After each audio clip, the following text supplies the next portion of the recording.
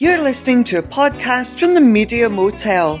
Coming up this week in episode 385, Galileo! Jukebox musicals. Do you love them or loathe them?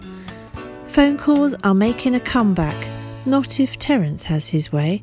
And why we won't be dining out at Crystal Palace. It's all coming up after Matthew Sweet and Girlfriend.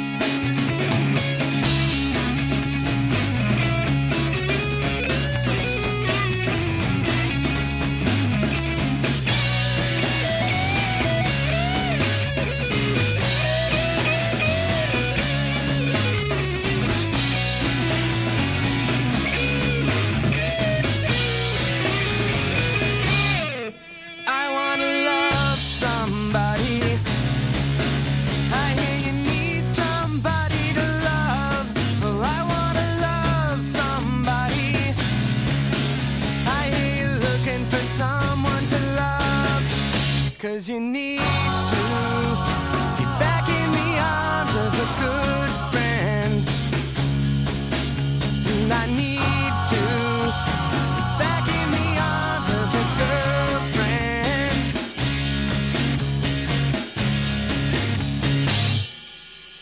I didn't know nobody, and then I saw you coming my way. I didn't know nobody, and then I saw you coming my way. Don't you need to get back in the arms of a good friend? Oh, 'cause honey, believe me, she'll love to call you my girlfriend.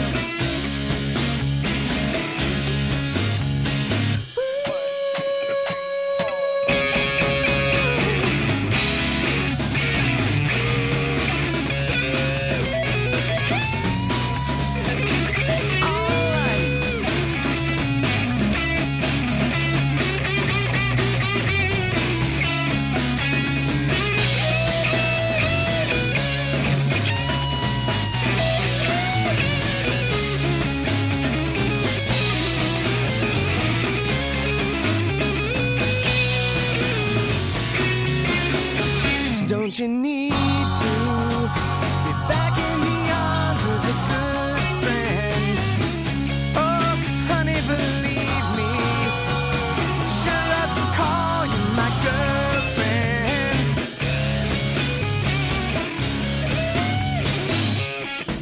'Cause you got a good thing going, baby. You only need somebody to love. Well, you got a good thing going. You're only looking for someone to love. 'Cause you need to get back in the arms of a good friend.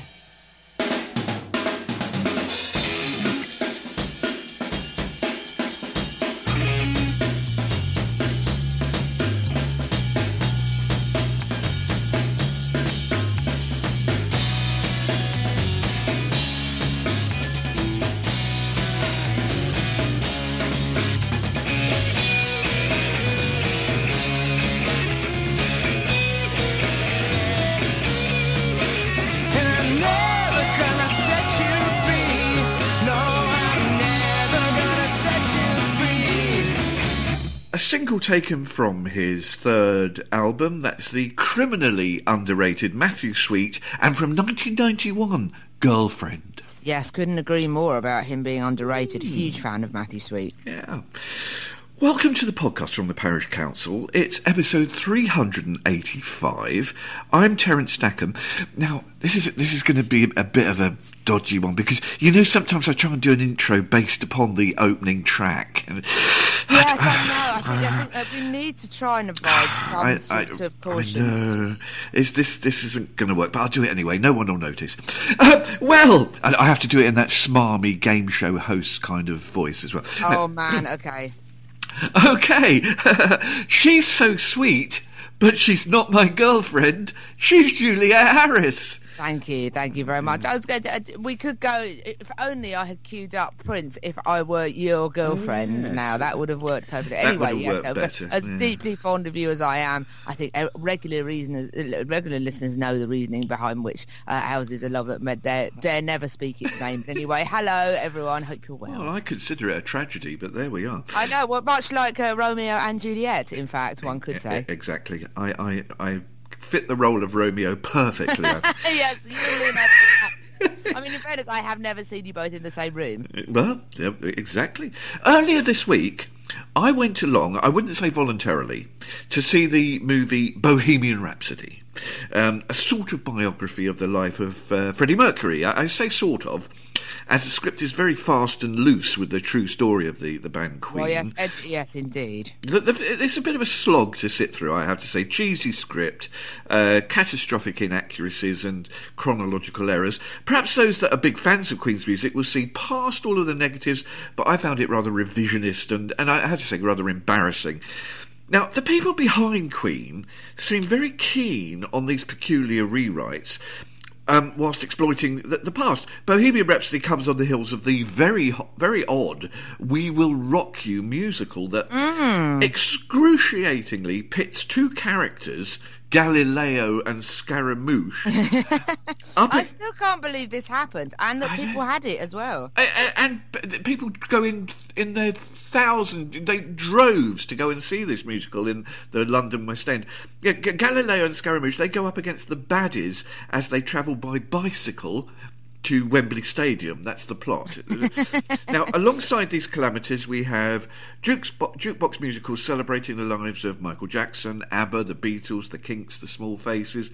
There's a long list. Now to be joined, Jules, by a movie based on the songs of Prince, which we're told is to be in, I quote, the style of Mamma Mia. So, do you think the world needs a Mamma Mia style version of Prince's songs? Well, and this is where I find it so strange. Maybe, and actually it's interesting you make that point about We Will Rock You, the jukebox musical, because actually there's some age to this musical now. I'm just looking up when it first came out. Ben Elton wrote it, didn't he? He did, yes. It first was amongst, because I remember this being at the Jubilee concert, I think. Gosh, so this was 2002 in the West End. Now I think perhaps there might have been a case for We Will Rock You in a way that there isn't a case for a jukebox musical now, because 2002, since in 2002 there was internet, and it's not that there wasn't internet, but we were still very much in the era of can you get off the phone please, I want to use the internet. I was still plugging various LAN cables into our modem at home. Now there was no smartphones, and I think no proliferation of, that's a good word, isn't it, of internet. Sort of YouTube was a thing, but I don't think YouTube had quite taken off. No social media, certainly. There was no social media, no Spotify, no smartphones. So you could genuinely make the argument then that there was less access to what we are now contractually obliged to call these heritage acts. Whereas now, in 2018, if you want to hear the music of Prince, and you are a 14-year-old who has had no lifetime experience of Prince at his peak, I might say. That sounds rude to speak of Deb. You know what I mean? They weren't around for Purple Rain, put it that way.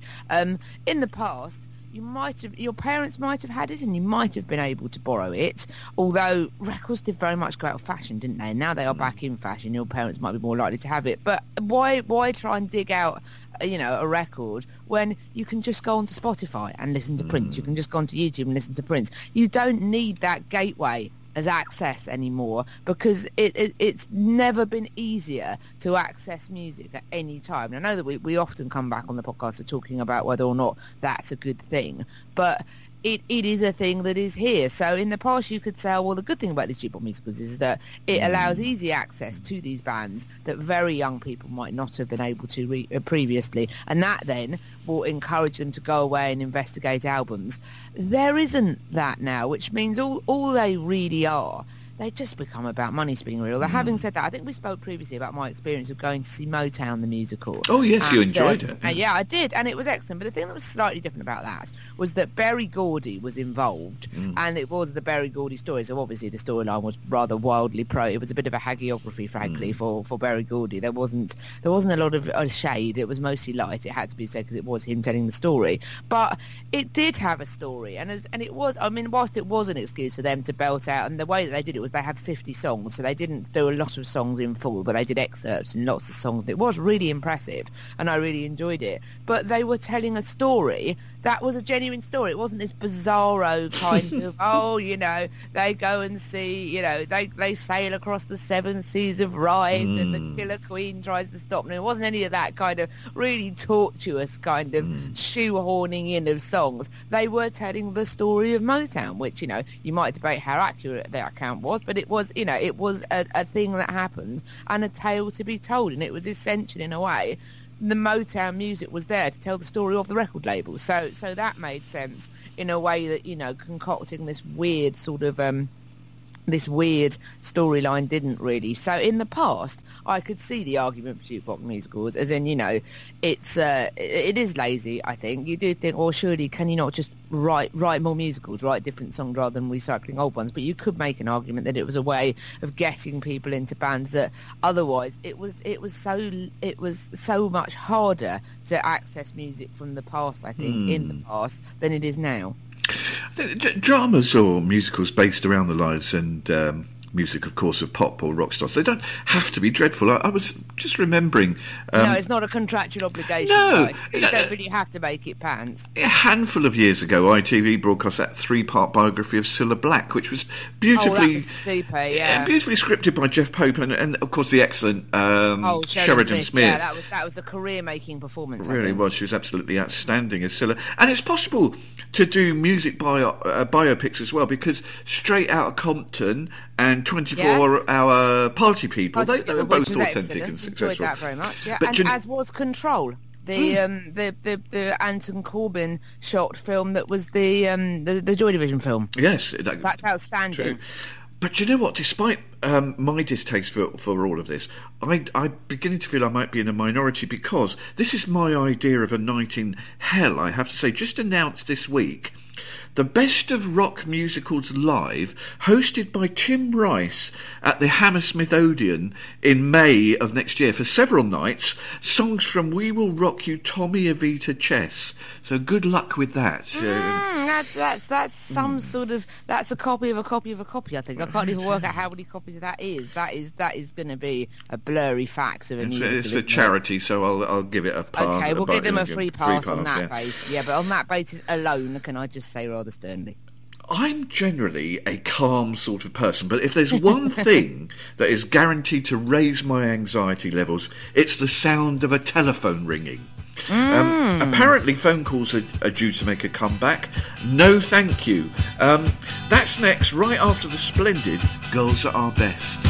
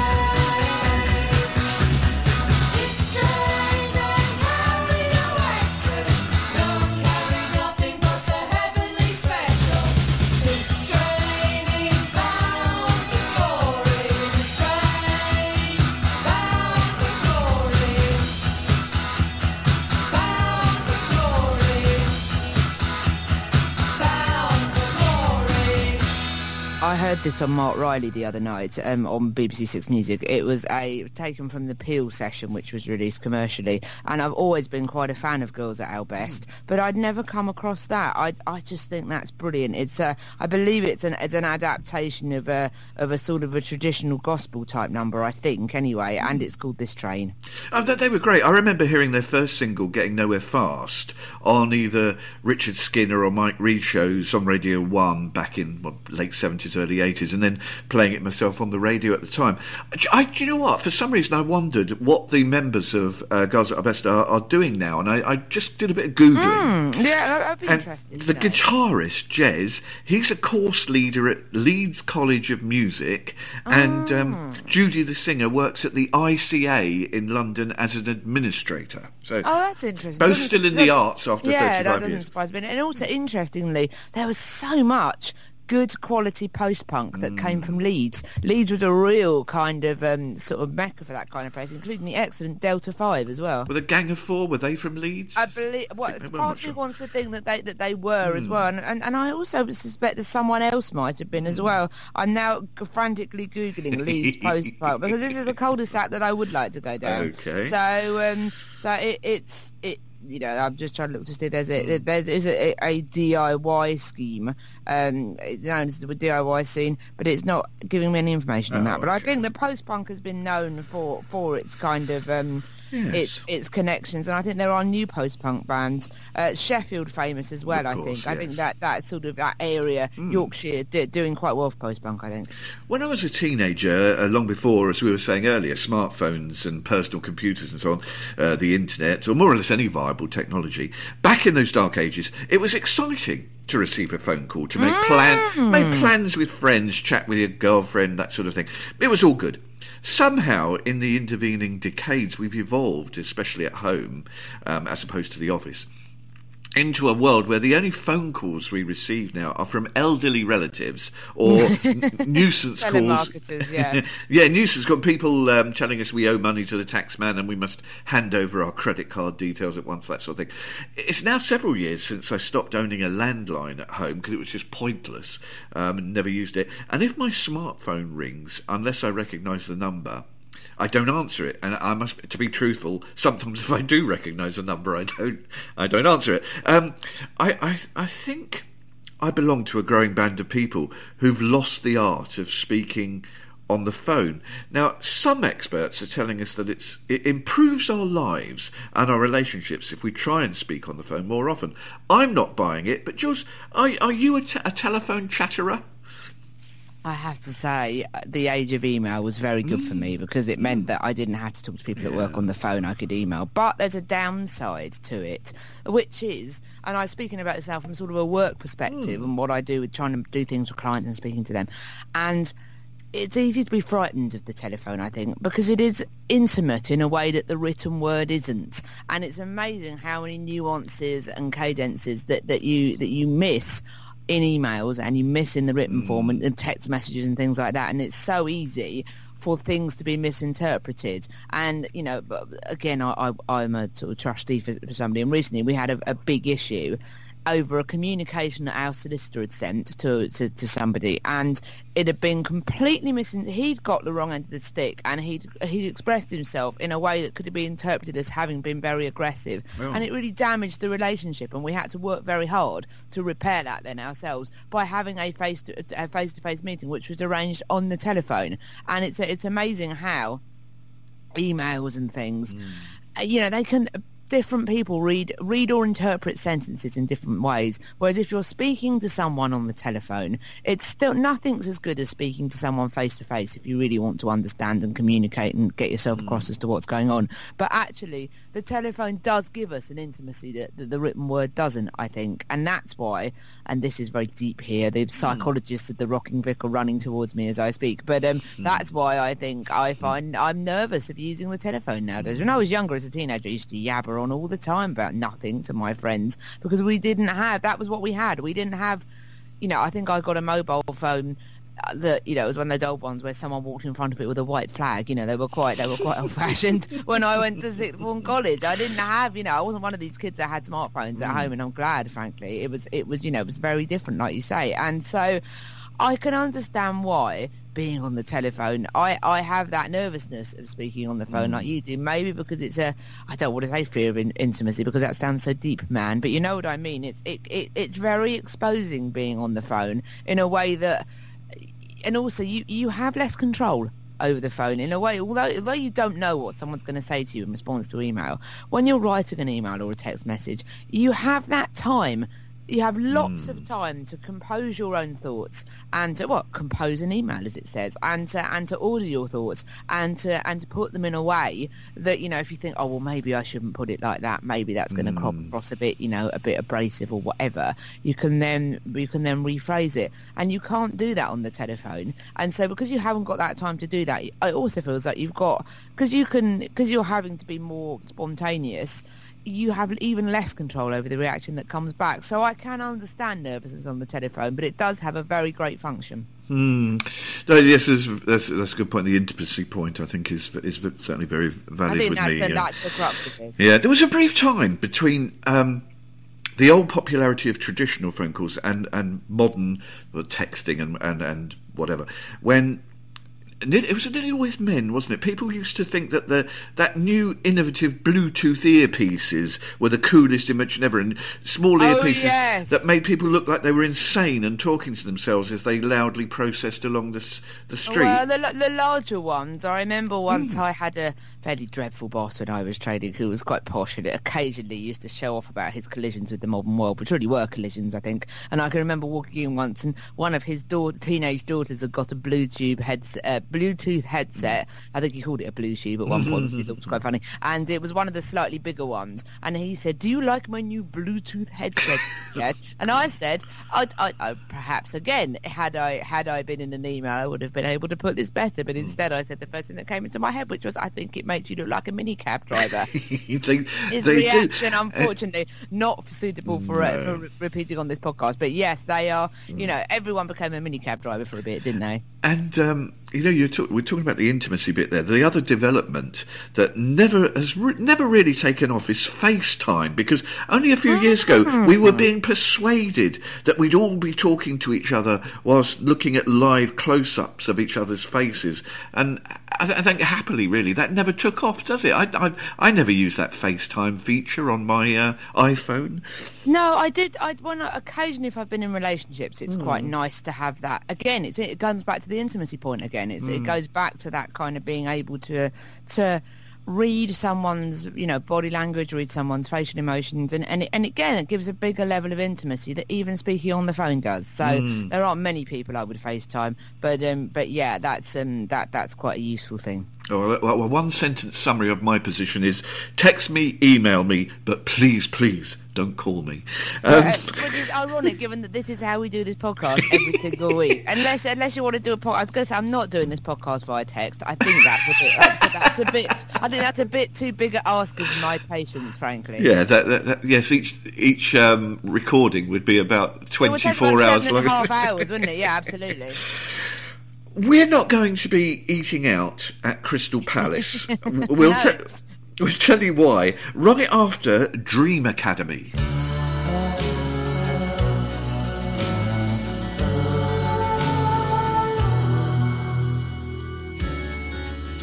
Good times for a change. Seems the luck I've had can make a good man turn bad. So please, please, please, let me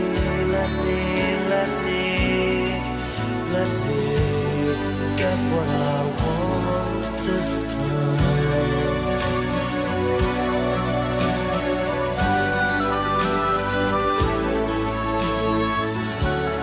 Haven't had a dream in a long time. Seems the life I've had can make a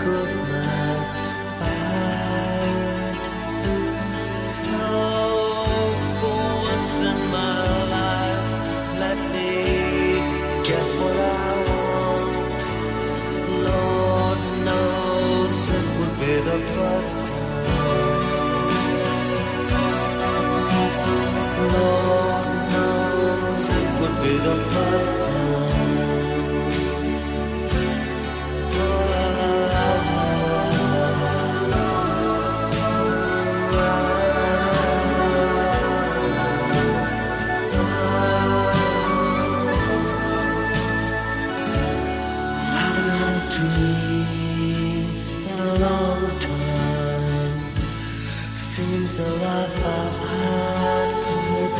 Good man, bad. So for once in my life, let me get what I want. Lord knows it would be the first time. Lord knows it would be the first time.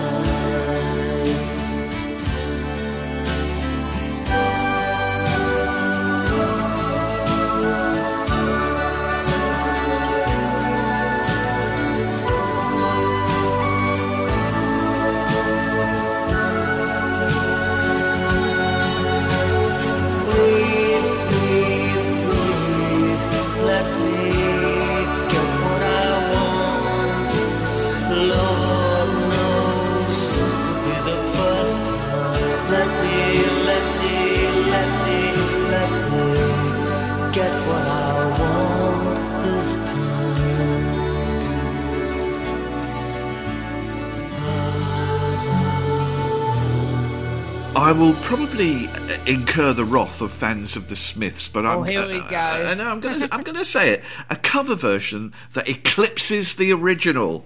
Controversial, yeah. This version recorded in 1985 for the movie Ferris Bueller's Day Off, the excellent Dream Academy, and Please, Please, Please Let Me Get What I Want. Jules, quite recently, I talked about the incredible rip-off of paying £3.30 for a tiny bottle of water at Stamford Bridge.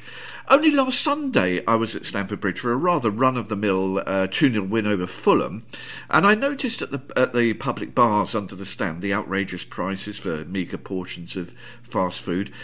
But the production and serving of food at sporting events, to be fair, is often difficult, particularly... outside catering is hard. Older stadia, like Stamford Bridge, they weren't set up to produce the kind of quality food we expect today. Indeed, when Stamford Bridge, as my example, was built, a cup of tea was probably the very best anyone could expect. However, Jules, you found out some very good reasons why neither of us will be going out. We won't be going out of our way to have lunch at Crystal Palace's training ground. Yeah, so fairly poor news for Crystal Palace this week. I do enjoy the headlines. Well, so basically the long story is Crystal Palace's training ground gets 0 food hygiene rating, and for people that are unfamiliar with the food hygiene system, it's marked out of 5. But 0 is there is no number lower than 0. I think that's universal, isn't it? I think don't at me about minus numbers, guys. But no, the 0 is the lowest it can get. If you want an even shorter, pithy summary of where that is, quote unquote, significant mouse problem, close quotes. I know, not ideal. The kitchen at the club's training ground was given a 0 food hygiene rating because inspectors found it had been infected with mice for several months. Basically, the kitchen caters to players and staff, and it had to be shut down. And this is I love how when news reporting plays it with a straight bat, they've quoted the report, and you think, are they going to quote all the terrible things in the report? What are they going to pull out from the report? Poor quote from the report in this Guardian article is, "You have been given a food hygiene rating of 0." That's what the most exciting thing they found to pull out of the report. People are saying there's mice. Could you not have found a more snappy pull quote than that? But anyway, it is clear that you haven't managed the problem effectively, and the activity has been ongoing for several months. Well, many of us could say that about many things in our lives. But anyway, it all's gone a bit wrong. They're reassuring us that it's all been sorted out now. But yes, I don't suppose the problem is eating at Crystal Palace as a fan. The problem is I'd advise our people listening and younger listeners, do not train with Crystal Palace and then going into their training ground, because you might have some sort of ready ursine companions. To receive a hygiene rating of 0 is pretty damning, but I don't know if this report can be used as an excuse why Crystal Palace have scored only 11 goals this season. Only Huddersfield Town have scored fewer. Perhaps the mice have had their Weetabix, is all I can say. It could be Christian Benteke will probably explain that's why his last goal for Palace was back on April the 28th. It's all down to the mice at the training ground. Indeed. Yeah. Rat in my kitchen, as you maybe I should have picked that as my newsworthy tune. Apologies for that, listeners. I do. It did make me just reconsider a subject that has popped up before. I do continue to wonder, and I see this at I go to Chelsea a fair bit, and I see this quite often. Why people can't attend a football match that lasts for 90 minutes without feeling the need to endlessly pile back and forth to food and drink concessions? And we've noticed the same sort of behaviour at gigs where people pay 150 quid Absolutely. to go and see Paul McCartney or Fleetwood Mac or whoever, and then spend half the gig going up and down stairs with beers and hot dogs. People, as they say. Absolutely, indeed. It does seem a bit. It does seem a bit excessive as well. And like you say, the money that these people pile in. There is a website telling you how much food and drink is at various football clubs, and it is quite surprising. Even the smaller clubs, if you want a burger and chips and a drink, I would joke about wanting to remortgage, but I still don't think you get much change out of £10. Even if you went to Burnley, and this is not a criticism of Turf Moor or Burnley. My dad is a big fan, but it's Burnley is a even though they're in the Premier League, it's not quite. You could expect having to remortgage at Chelsea or Manchester City or somewhere like that. If you want to buy a programme, a pie, and a cup of tea at Burnley, you still only just about get change from a tenner. Yeah, it's just very, very poor. Well, Chelsea have just put the price of their programmes up this season to £3.50, and it's a very flimsy read. And it's all advertising nowadays. And the like a burger and chips. I've never had it there, but I noticed the pricing on it's I think £8.50, and the chips are an absolute disgrace. You get about those like lattice fries. Do you know what I mean? Yes, you get about 8 of those in a little cardboard box as your portion of fries. It's terrible. Weird, isn't it? And when I went to see Brighton play in corporate entertaining a couple of years ago, and they said, we're going to eat in corporate hospitality, and I thought, this is going to be really nice. It's a lovely ground at Brighton, and the food was nice, but it was literally chicken burger and chips in a basket. Yeah. And this is the corporate bit, guys. This is meant to be the bit where you're trying to impress us, whereas it's not exactly it's not exactly haute cuisine, is it really? But I decided to go in a different direction with this food, and instead I thought I'd take us through the top 10 rodent footballers or links to rodents in football. Are you ready for this, Terry? I'm ready, yeah. Okay, so we've got Gary Mabbott having part of his foot chewed off by a rat when he was asleep once in a hotel whilst away. God. Not ideal. But did you know that Benin, I don't know, the African country is Benin, I think. Their national team is nicknamed the Squirrels. Did not know that. There was 1930s comic strip footballer Mighty Mouse. The footballer Daniel Fonseca is nicknamed the Beaver. Who knew, frankly? I don't really want to know how we got there on that. We've also got a footballer, Roberto Ayala, who's nicknamed the Mouse. I've included Shrewsbury in this, or Shrewsbury, on the basis that they have got the name the Shrews. They also brilliantly had a player that played for the Shrews at one point from Hastings called Paul Beavers. So I'm glad that he found the right place for him. There was also a player nicknamed the Rabbit as well, which I don't know if rabbits are rodents, but we've got Javier Saviola, who was nicknamed the Rabbit.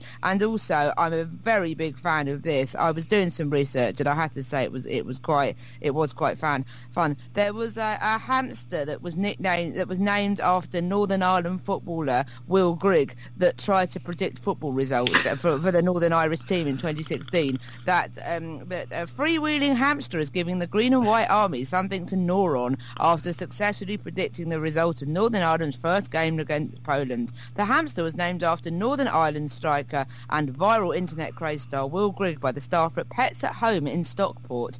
I do like this story, I must admit. They also had Harry and Gareth as well, who were Harry Kane and Gareth Bale, and they put them into plastic balls ahead of the Euros to see if they could predict them, really. Unfortunately, Harry and Gareth's matches failed to match the outcome of the actual matches, and Will Griggs' hamster, I think, then came to a bit of a halt after a while. But yes, well, who knew there was such a someone had a also there've been various stories of fans having hamsters confiscated from them when they go to watch football. They don't feel they can watch football without the hamsters, which is a very maybe their comfort, maybe their emotional support hamsters, to go back to another topic we spoke about previously. I don't know, but anyway, who knew there was such a connection? But I do think that Paul Beavers playing for Shrewsbury is possibly my favourite. I think it's excellent.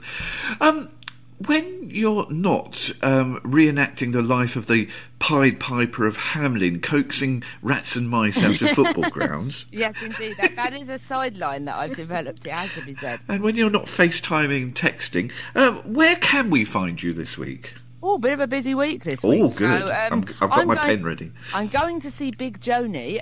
What a band name that is, which is all female, all ethnic, all black and ethnic minority punk band. They're brilliant, in Brighton at the Prince Albert on Monday night. So I would recommend that entirely. I'm going to. What else am I doing? I'm doing Indie Wonderland, I hope, technology permission, on Wednesday evening. Indie alt rock on Miscellaneous, www.barricaderadio.com, 8 to 10 p.m.